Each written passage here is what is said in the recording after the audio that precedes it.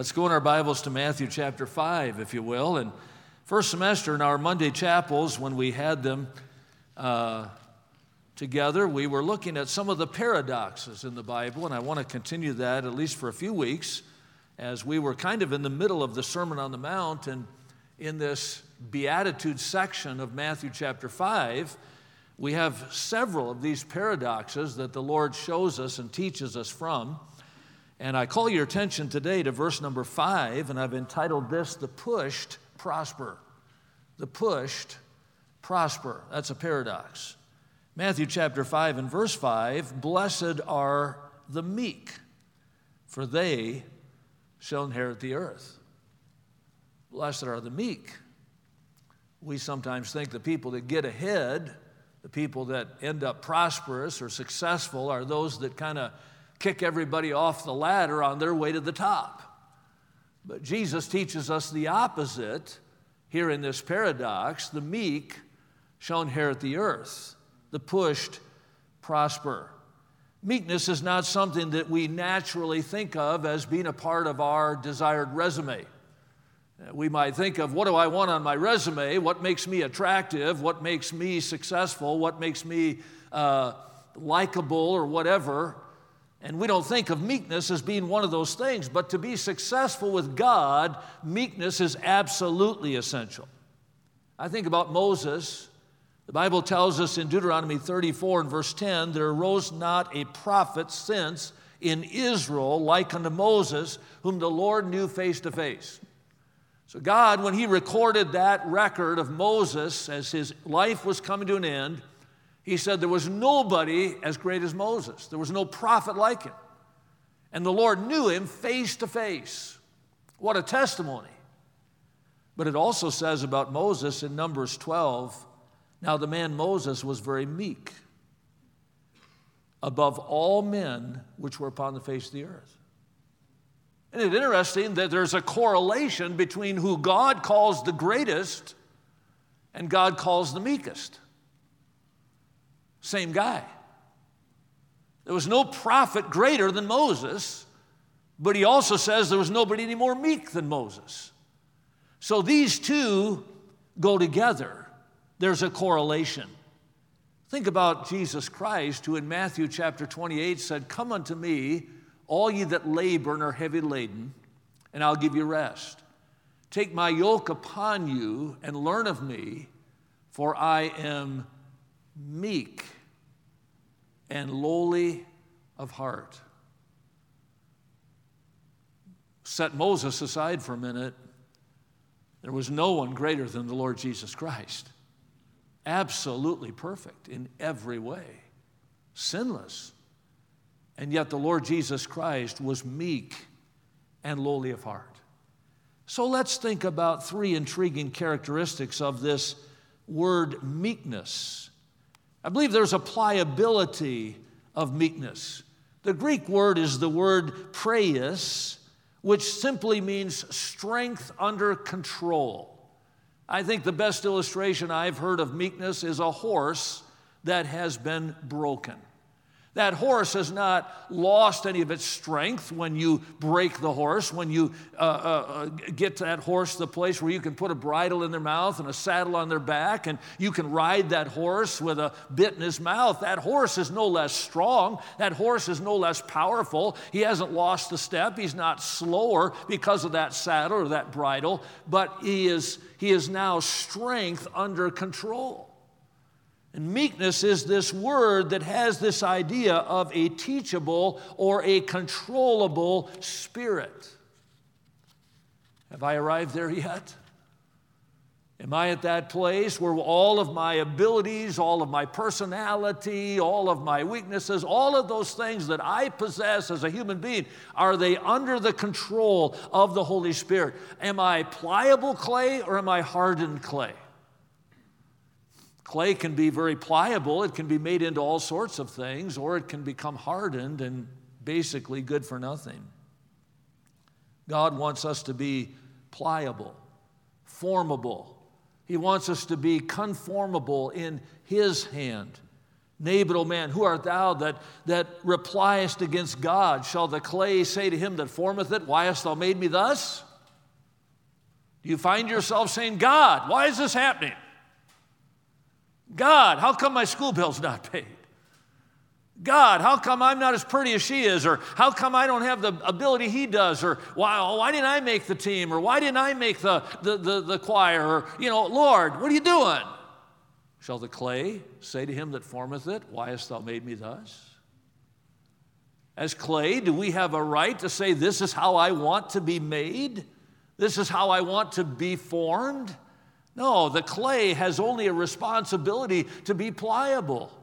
How foolish it is to think that we can harden ourselves against God and prosper. Who hath hardened himself against God and hath prospered?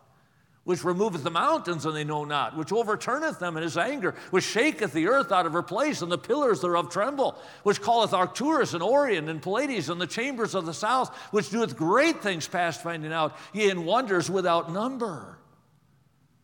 We must be pliable. If you be willing and obedient, ye shall eat the good of the land. But if you refuse and rebel, the sword shall devour you, for the mouth of the Lord has spoken it. So there's a pliability involved with meekness. But then notice, secondly, the provoking of meekness. I mentioned Numbers chapter 11 a moment ago, and where God talks about the meekness of Moses. Nobody more meek than Moses. When you get to chapter 12, it talks about that same meekness in verse 3.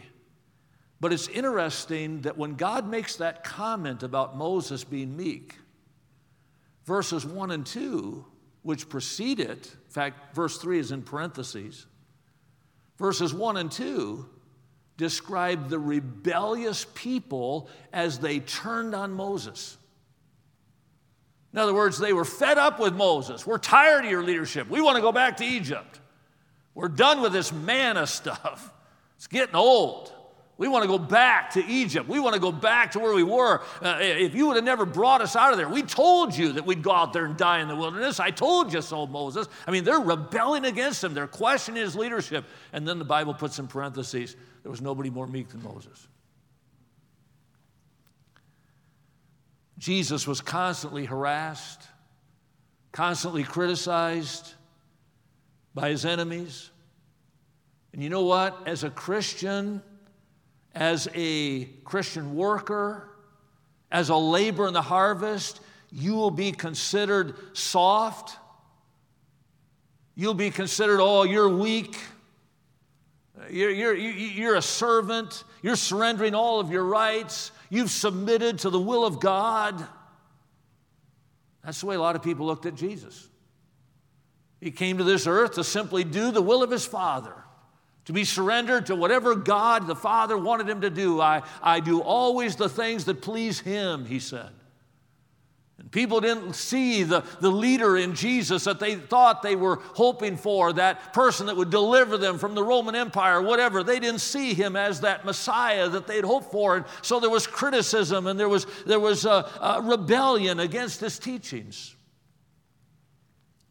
But Christ, when he was reviled not again. When he suffered, he threatened not, but committed himself to him that judgeth righteously. You're going to get some criticism as a Christian. We're living in times today where we're seeing it. We're seeing where Christians and those who believe the Bible, and Pastor talked about this last night in the message, there's going to be that opposition. There are going to be those that are going to come against us with an onslaught of falsehoods. What's our response? What ought to be as Christ? We say, well, he had a little advantage. He was God. And that's just not my personality. That's just not the way I'm put together. That's not the way I'm wired. When somebody does me wrong, I want to get even. I want revenge. I want to make them pay. Well, let's take a human example. How about Stephen? When Stephen was stoned, what was his response? Lay not this sin to their charge. Meekness. Someone will try to take advantage of you in the ministry. Someone will try to take advantage of you as a Christian. For even hereunto were ye called, because Christ also suffered for us, leaving us an example that we should follow in his steps. Stephen follows in the very steps of the Lord Jesus Christ, who from the cross said, Father, forgive them. They know not what they do. Stephen says, lay not this sin to their charge. There's going to be some pressure. There's going to be some persecution. But notice, thirdly, the product of meekness. Verse 5 tells us the meek shall inherit the earth. You see, the score hasn't been tallied yet. Rewards haven't been given out yet. I was thinking about this morning. I was looking at a little bit of news on my phone, and the last House of Representatives election still isn't decided. One of the House seats still isn't decided. They're still counting votes. They found some more votes last week. And now they think this particular candidate is going to win because they're still counting. When was the election? Wasn't it last year? Wasn't it like in 2020, that year we already forgot about? Here we are in February of 2021. They're still counting votes. Amazing. Well, you know what? I thought, you know what? God hasn't counted all the votes yet. The score isn't on the board yet. And there may be some things that come our way that we don't like, and there may be some persecution, there may be some people that trouble us, but the rewards aren't handed out yet. Fear none of these things, God said. Commit yourself to him. Be thou faithful unto death. I'll give thee the crown of life. Moses came to the point where he chose rather to suffer the affliction with the people of God than to enjoy the pleasures of sin for a season. He could have caved. He could have given in early in his life and said, I don't want to pay this price. I don't want to be meek. I don't want to be a leader. I don't want to do these things. But Moses chose because he saw something way beyond the now and now. He saw the eternal score. If children, then heirs, heirs of God, joint heirs of Christ.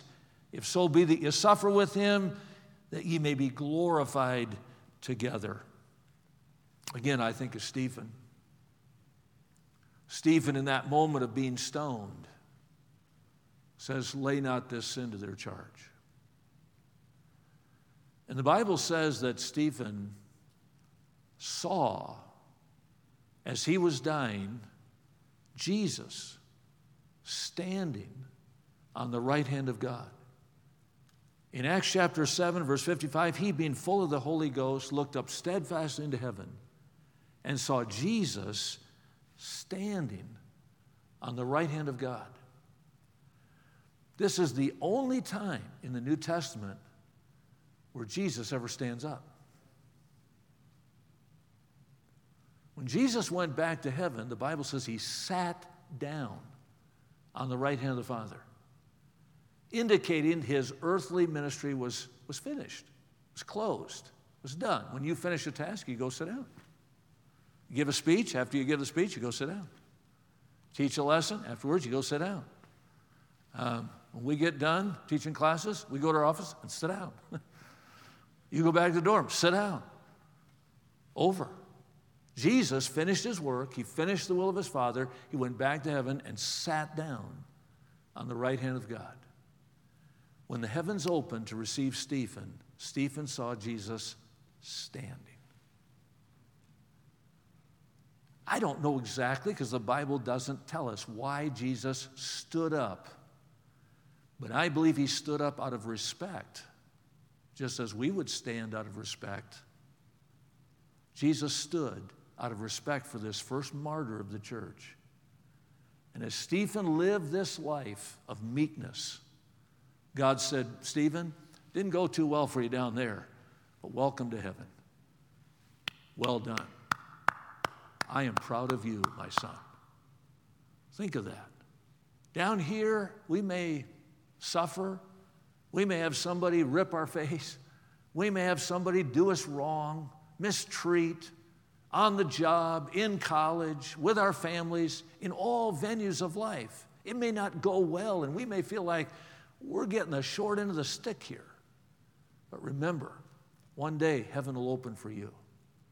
And I wonder, will the Lord Jesus Christ tell you, well done.